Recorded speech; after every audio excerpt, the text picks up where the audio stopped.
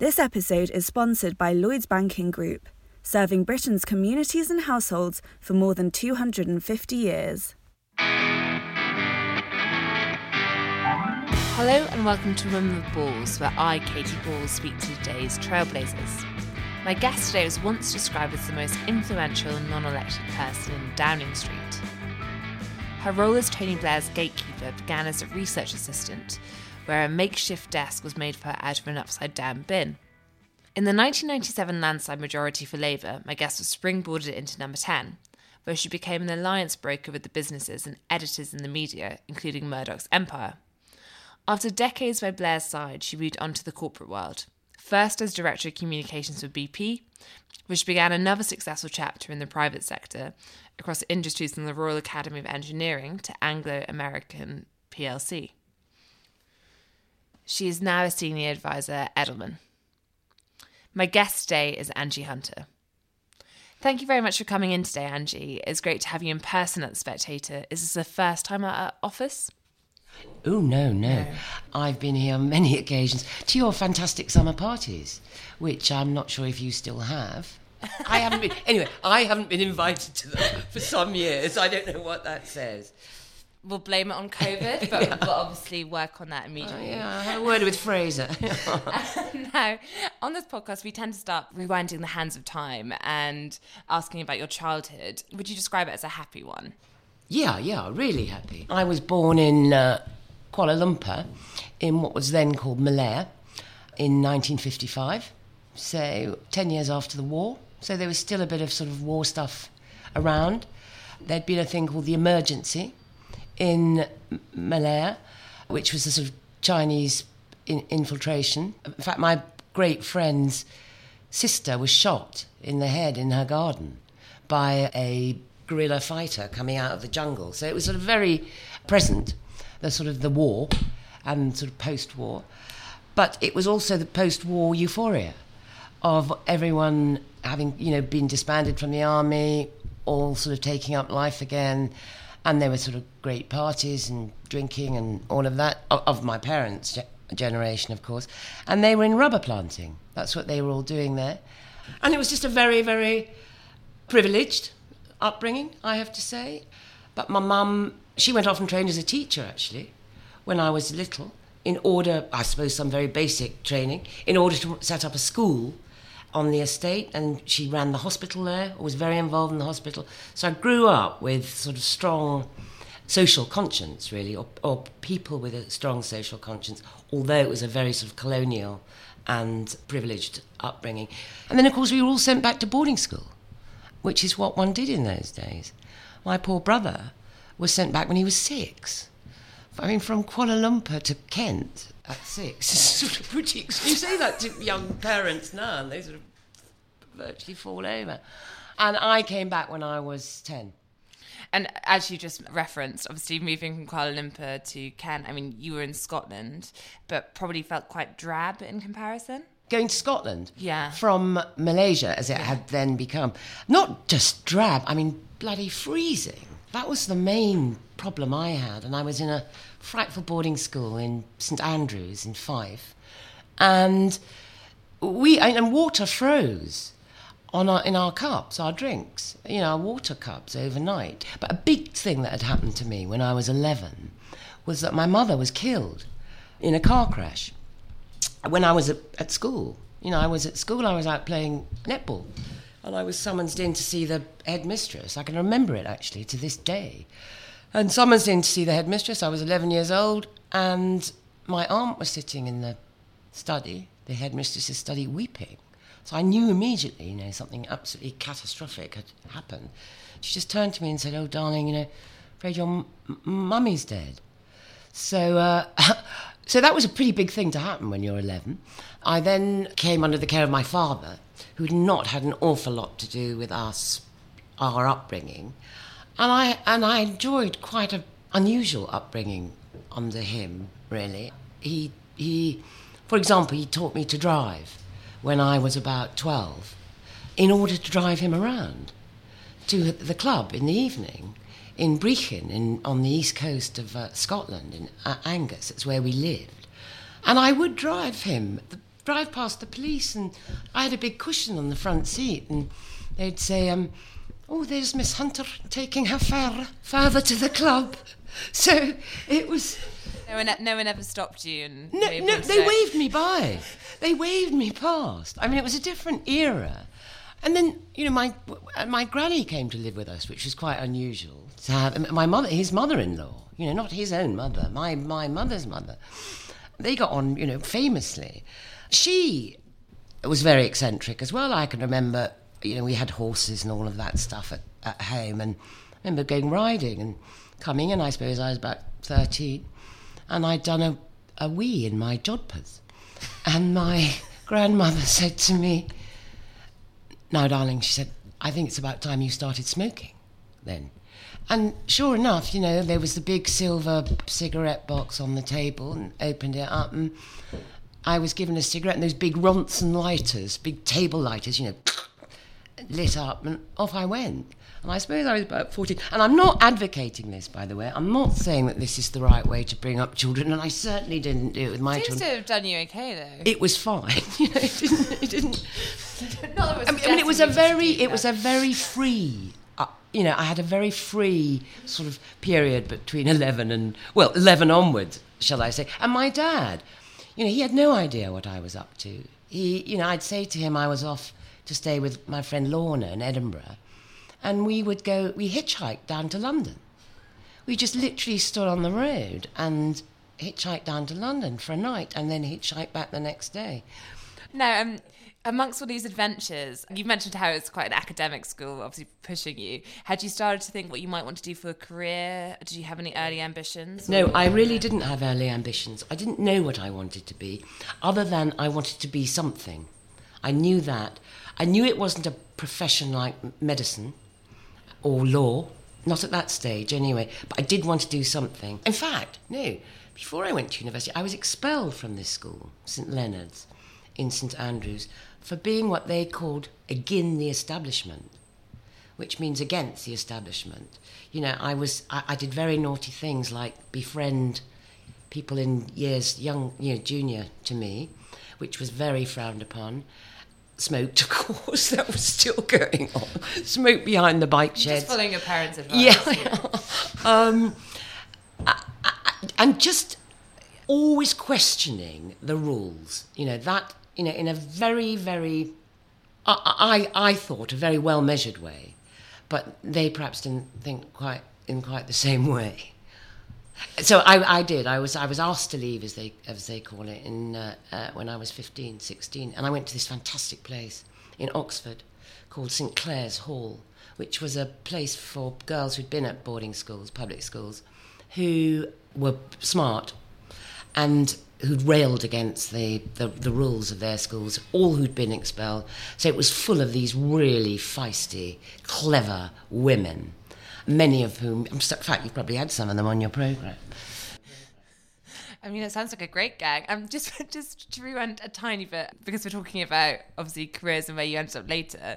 One of the things that is often mentioned in the various profiles of you is the fact that you first met Tony Blair at the age of 15 because you were both going to schools. Can you talk us through that? You weren't quite yet expelled at this point. While I was at St Leonard's, I was 14. I must have been 14, perhaps 14 and a half. And one of these parties I was in Forfar, actually, Forfar in Angus.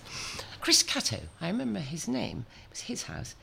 And you went, and the opening gambit at these parties was, "What school do you go to?"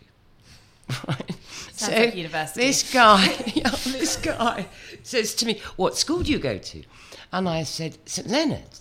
And I said, "What school do you go to?" He said, "Fettes." And he said, St Leonard's. He said, "Do you know someone called Mari Stewart?"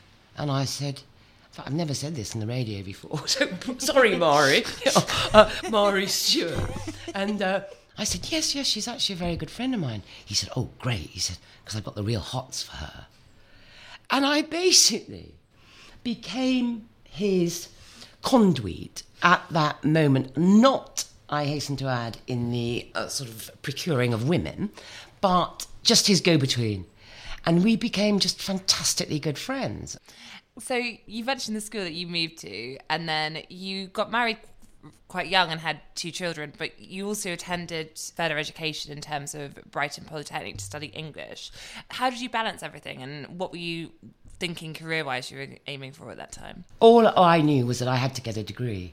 I felt I'd gone to university because my father died when I was very young as well, when I was 22 or 20, when I was at university.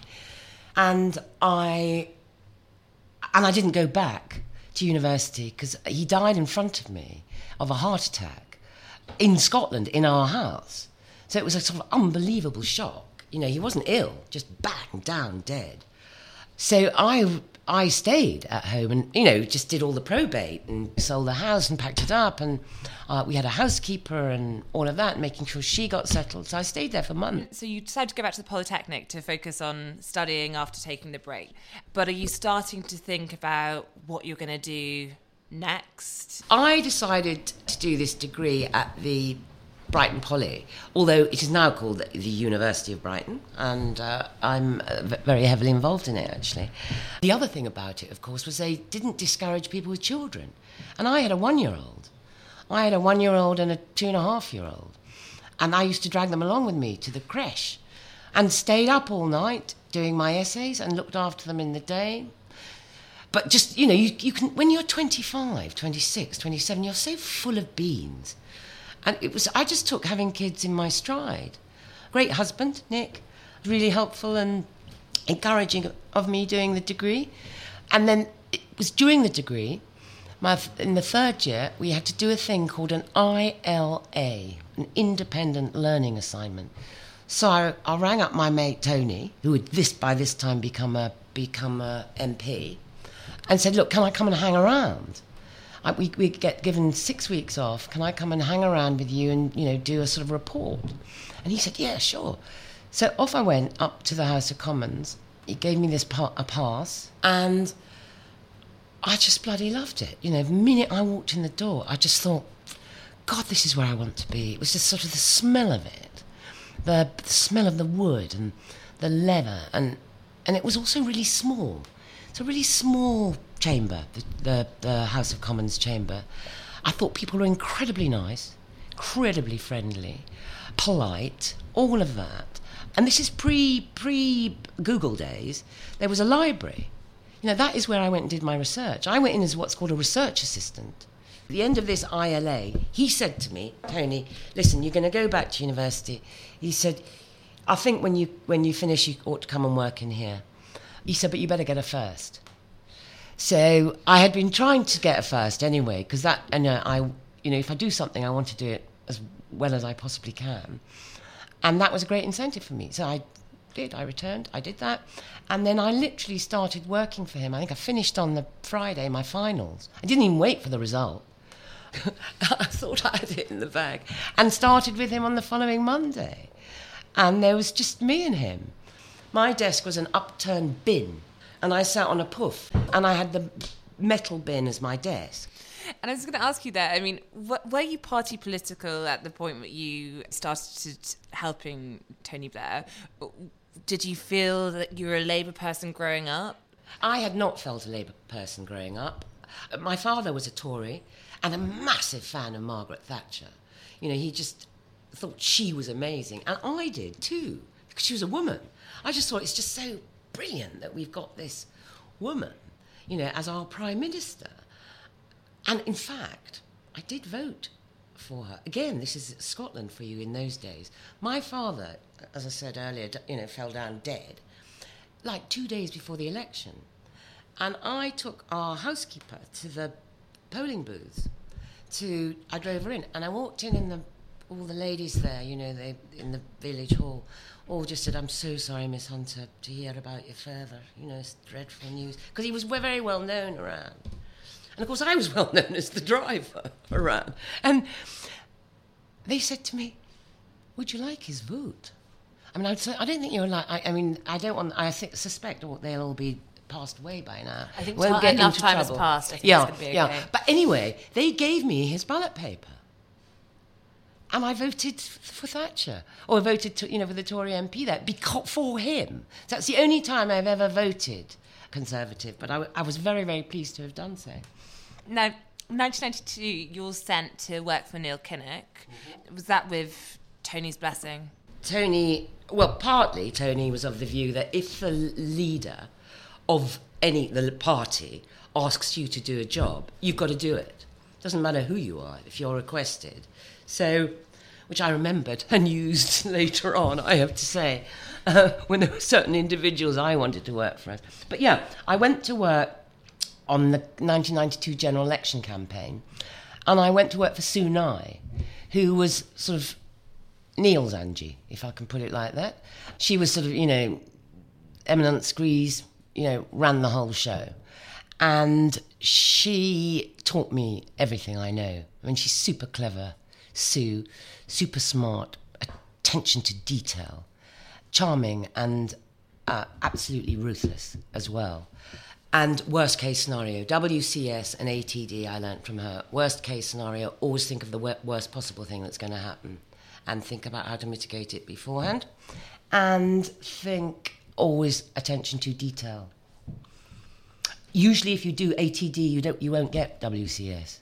So yeah, that was a good lesson she taught me. How did you think Labour would do in that election? I've been watching the Blair Brown documentary. You were a very prominent figure. I was in Wales, and then I came on up to London. I had hoped and hoped and hoped that somehow we were going to make it. I know that Tony and Gordon had very different views all the way through. We hadn't addressed the real demands of the electorate. They still thought, Labour was slightly suspect on the economy.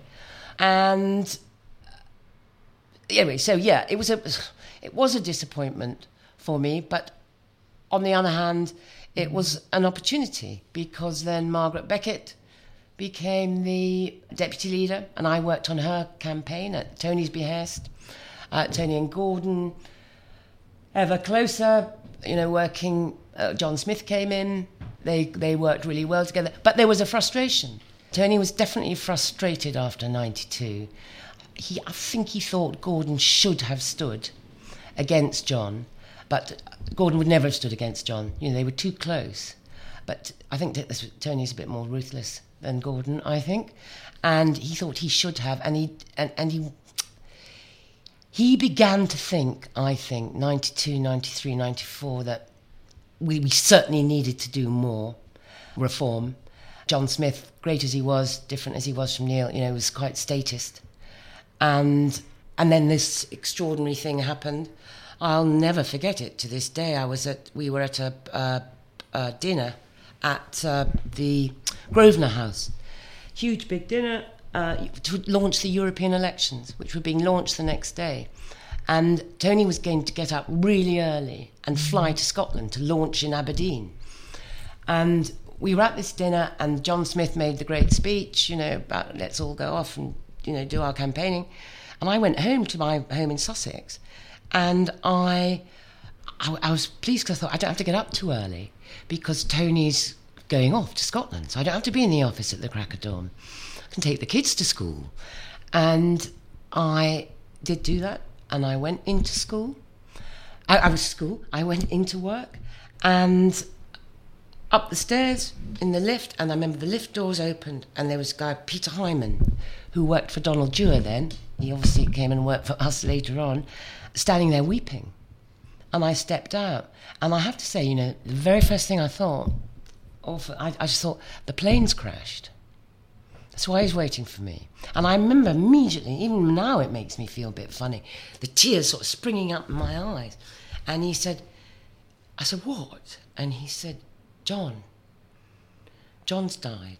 And, an awful thing to say, but my very first thing was, thank God it's not Tony. But then immediately I thought, poor Elizabeth, his wife and the girls. And I knew where the girls were travelling. They were in the States, his daughters. I also knew, literally as we turned the corner, I just thought, oh my God, here we go.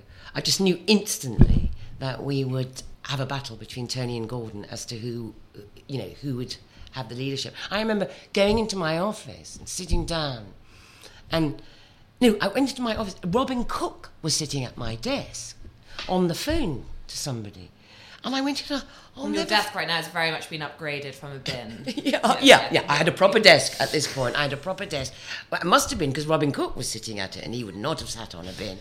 And I remember he just pulled me to him and sort of put his head in my bosom, which was such a sort of... I've got Robin Cook's head in my bosom. What is going on?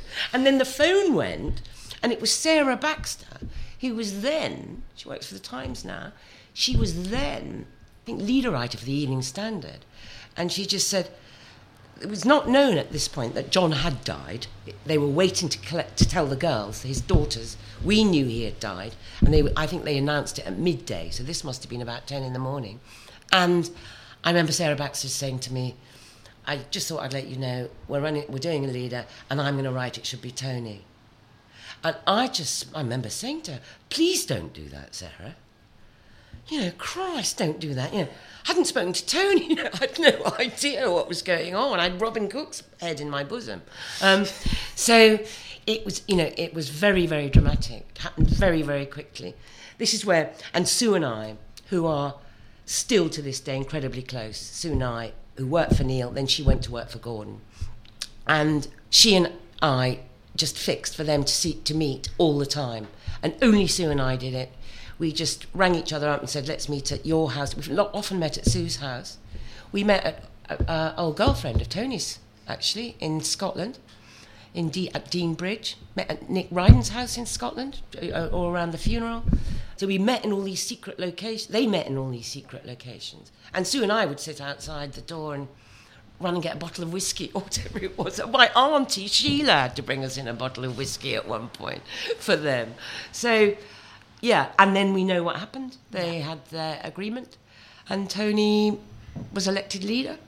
And then 94 to 97, we were preparing for government, working out our direction as opposed to detail. We knew we wanted to invest in public services. We knew we didn't want to raise the top rate of tax. We weren't going to do unilateralism again. We weren't going to renationalise. All these things. We were going to support small and medium enterprises. We knew support business generally. So we knew which direction we were heading in, but we were sort of working out the policy detail. We did some really extraordinary things during that period. I remember going to the Hayman Island, Rupert Murdoch, who a lot of people thought we shouldn't be associating with anyway. That was one of my jobs, was to associate with the Murdoch empire. And I always had a huge high regard for him, anyway, huge. And a lot of his papers and his editors and his journalists, was really high quality people he had working for him. And we were invited to his biennial get-together of all the editors, all the staff of all his newspapers all over the world. And we went to one in the Hayman Islands on the Great Barrier Reef. And we went for a weekend. We did PMQs on a Thursday and then flew down there. And it was the first time Tony or Alistair or myself, we'd ever been first class on a plane. We were just sort of, the whole thing was so thrilling. And then to go to Hayman Island. And we were flown to the Hayman Island by Paul Keating, who was then the Australian Prime Minister, and then we had to go on a boat to do that last leg to the island, and we were met by, what's his name, Dame Edna Everage, Barry Humphries as Edna Everage, who was also a great friend of Rupert's. As we stepped off the boat, it was an extraordinary time. Tony was beginning to be really noticed by an awful lot of people. And the very fact that he'd been invited there, people said, a lot of Labour people, you shouldn't be doing that. You're going to sup with the devil. But we just knew it was such a brilliant opportunity to make your case to 200, really serious opinion formers. Now, I feel on this podcast we're clearly whipping through time quite quickly because we have to, so we apologise for that. But let's get to Labour victory. Tony Blair becomes Prime Minister and you go with him to number 10. Were you expecting that? Was that always the plan? And when you get to that building, what surprises you?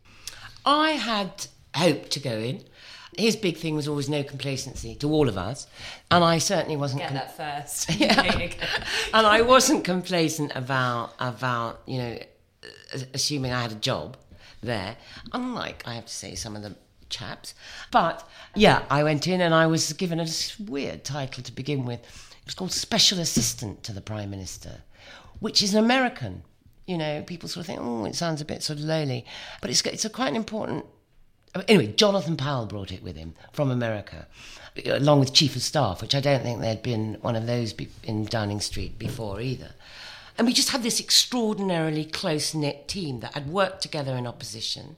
David Miliband, a lot of people, names you'll know, Alistair Campbell, Sally Morgan, Jonathan Powell, Liz Lloyd, Sarah Hunter, Kate Garvey. There were loads of people that we took in, Peter Hyman, James Pennell. It was incredibly close-knit, hard-working, loyal to each other and to Tony team. And we each had why it worked so well is we each had our own territories.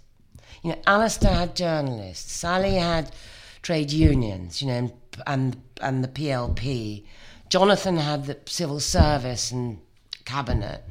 I had the interface with all these different people and celebrities. I was a celebrity interface. I was just Tony's eyes and ears. People would ring me up all the time from outside. I was the big tent girl. It was, Angie, keep those flaps open, of the big tent. We were middle ground, centrist. I was still living in Sussex at this time. I was commuting daily, madly, at crack of dawn and late at night. But I would meet people on the train. I was called the train girl. Middle England, I picked up the voice of Middle England, and I was able to bring it back into Downing Street. And I was, I helped, I think, make some important decisions. Like, for example, the timing of the general election in 2001, which was in the middle of the foot and mouth crisis, oil crisis, foot and mouth crisis, yeah. And I came from the countryside. My cousin's a farmer. And I just knew it would be, madness to hold a general election campaign in the middle of this, when, thousands of cattle are being burnt around the countryside. What, we were all going to trundle around in a bus, sort of whipping up, support? I don't think so. And so we did delay that election by several months. Now, I mentioned in the introduction, you've been described as the most influential non-elected person in Downing Street. I wondered, I suppose, what makes the Downing Street functional? Because you have a situation right now, whereas if we look to the present day, Boris Johnson is still in 10 Downing Street, but he's having, in order to keep his MP support, he's had to shake up his number 10 team again. So I think that, if you think about this, is I think the second reset since he's come in. What do you think, nearing the end of your time there, what consumed your time the most? Do you spend a lot of time dealing with personalities in the building, more than perhaps people might think? There was a lot of ego massaging, which I could do quite well. I've mentioned this before. There was a little bit of a sort of rutting stag situation from time to time with some of the guys. Alistair and Charlie Whelan, which I always think they did it on behalf of their bosses, because we couldn't obviously have Tony and Gordon in that situation. So yes, I did do a lot of sort of, massaging of egos and preempting. I was so out and about. I went to everything. I made sure I was, knowledgeable about everything. I've got such a sort of repository up here of information, of, people, what they were doing, what they were thinking. I was really, I was big on loyalty. I'd got really good political antennae. I could tell if there was people feeling a little bit dissatisfied, inside and outside. So I continued to do that job for him, but on a sort of much bigger scale, as we were in government. Do you have a toughest day in 10 Downing Street? Oh, God. There were so many tough days. I suppose my toughest day would have been... I suppose it was when Peter was forced to resign, Peter Mandelson, which was a very, very tough day. I didn't think it was right. Tony subsequently, of course, has said, he wished he'd toughed it out. But the cacophony out, for the pressure for him to resign was so immense. But he was my friend. He was I'm not sure Labour would be quite the same as it is, or has been, without Peter's input from the beginning. He was an extraordinary person, is an extraordinary person. And he was drummed out of office. And I'll never forget, Peter saying Alistair saying to me that Robert Harris, the author, who's a great friend of Peter's, was on telly defending Peter. Peter had to go out into Downing Street in this wind and his hair was blowing around, and fell sort of so comprehensively on his sword. And then you had Robert, coming to his defence on the telly. I remember Alistair coming into my office and saying, ring your effing friend Robert up, because I was friendly with Robert too, and tell him to get off the airwaves. And I did. I know, it's just so awful to think. And I rang Robert up and said, listen, Robert, we don't think you should be on and I mean, Robert replied absolutely rightly, 2 words to me. Yeah, I mean, it was an awful day, and we dumped a good friend, and a loyal friend because of slightly spuriously, I think. So that was bad. Yeah, but there were, plenty of bad days. And you've spoken in the past about how, obviously, when you're in charge of someone's time, such as a Prime Minister's, you could often be blamed for intrusions, whether that's family time, if you're, if a Sherry wanted to be with Tony Blair and children. But I imagine also it expands to other people who might blame you as the reason they're not getting time for the Prime Minister. Was that tough? The toughest, I'll tell you what the toughest. I mean, you'd be with Tony, right? And Tony, he'd say, whatever you do, I do not want to see that person, or I do not want to speak to that person, right? And so that person would somehow inveigle their way up, and Tony would be absolutely charming to them, and they would say, look, I've been trying to get I've been trying to get time with you. And Tony would say, Angie, and he put his hands on his hips and say, I've been telling you to fix up for me to see this person. So, yeah, I did get the short straw quite often, but you just took it on the chin. That was part of the job. Now, Angie, you mentioned Margaret as a woman with balls, the person who had that nickname. When we're talking about your career, often Downing Street at least feels very male-dominated, but have there been plenty of women who have inspired you along the way? There have been loads of women that have inspired me along the way. I mean, famously, I have my 5 Margarets in politics, and Margaret Thatcher, massive admirer of her. Margaret Jay, who's a friend of mine. I met her when she was doing the Sunday Trading Bill. She became the leader of the House of Lords.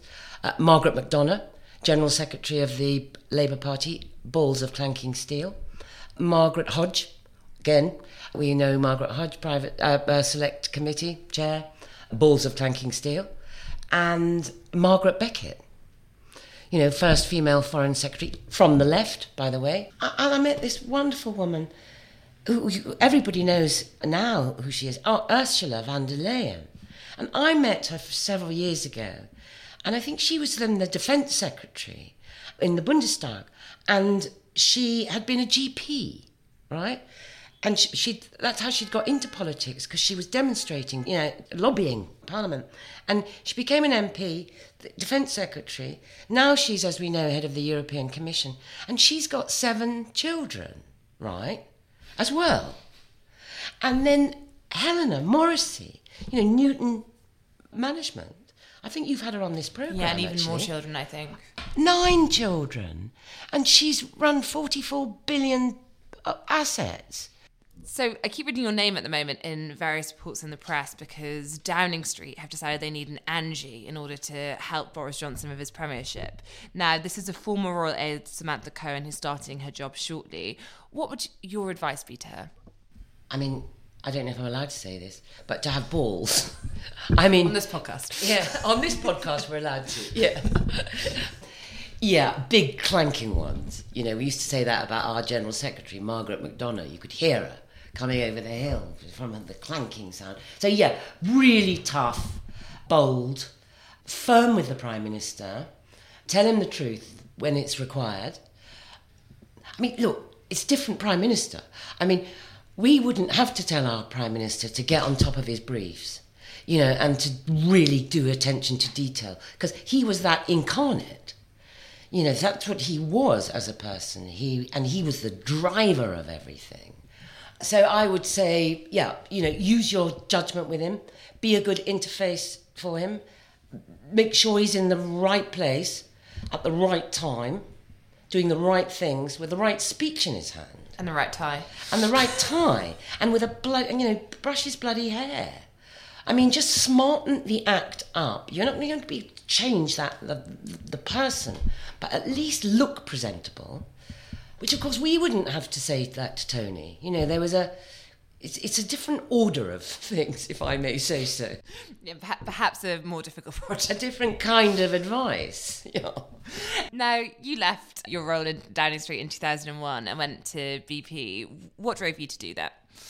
I'd been with Tony for 17 years, and I absolutely wanted to cut it. I wanted to see if I could be a successful person, without his sort of backing for me. And I'd always been attracted to business, ever since I'd been at university, when they'd said, my Marxist tutor had said to me, whatever you do, don't go into, the rapacious, international, capitalist, private sector. And I thought, right, that I'm going to have to do that at some point. And so I was very attracted to that world. And of course, in Downing Street, I had come across business and had to do interface with business. And I had got to know all these CEOs very well. And I was very, very attracted to two companies. One, I thought, first one was British Airways, and the second one was BP. And I tried to get out to British Airways. I had a very good meeting with Bob Ayling, who offered me a very nice sounding job. And I did go to Tony and say, listen, I'm thinking of moving. This is about the year 2000, I think, 2001.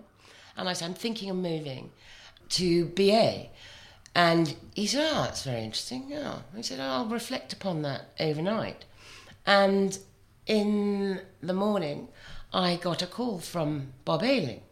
My phone went early in the morning, switchboard, Downing Street switch, famous thing, put me through to Bob Ayling, and he was laughing. And he said, guess who rang me last night?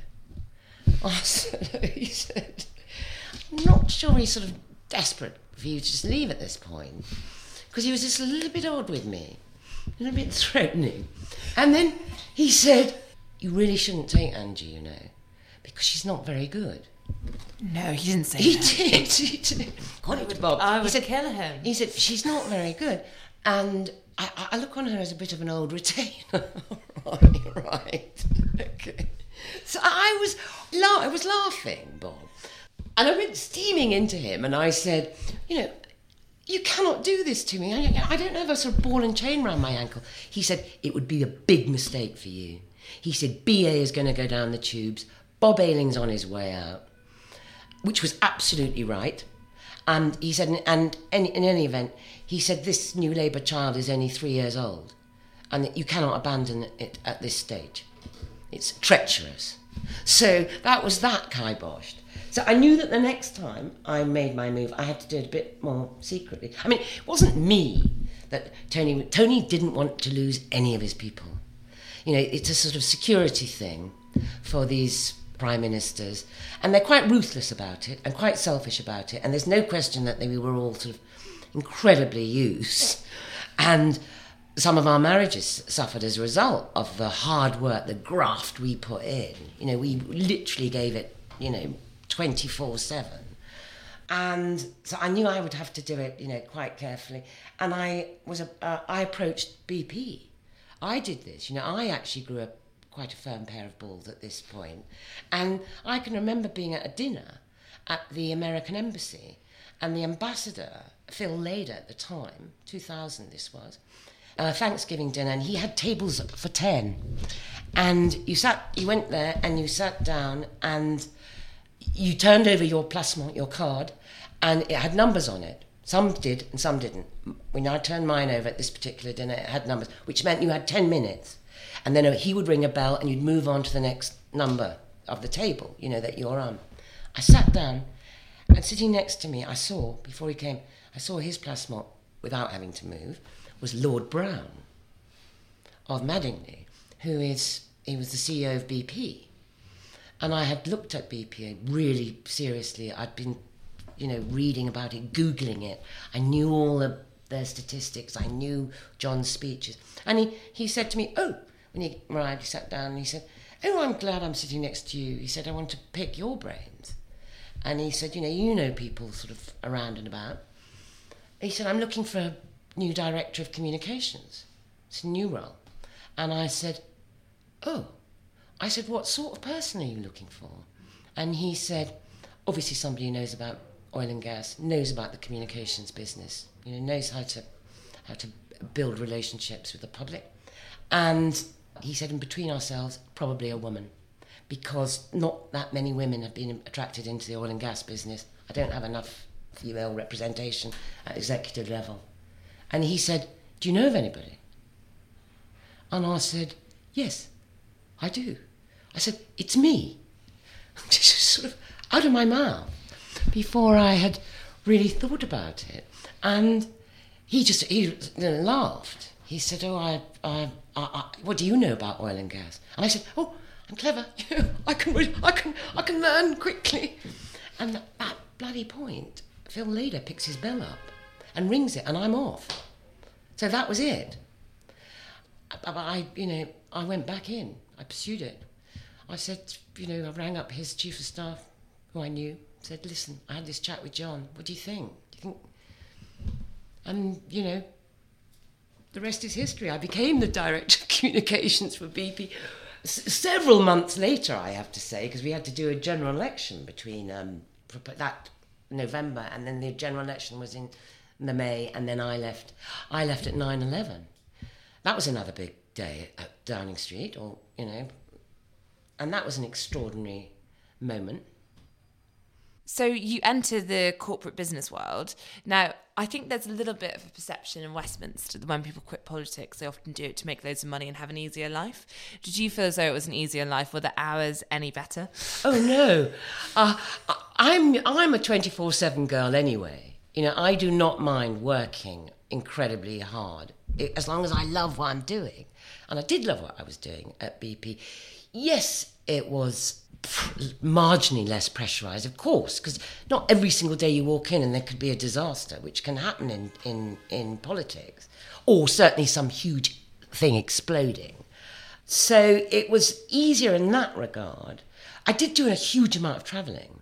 I mean, my next period of work, I was in the UK all the time I was, more or less, except when I travelled with Tony around the place, particularly after 9/11, our big world tour, build up the alliance against the Taliban. And so BP, it was just an extraordinary, one of my main role was to go around the world and look at what BP was doing about their communications, on their sites.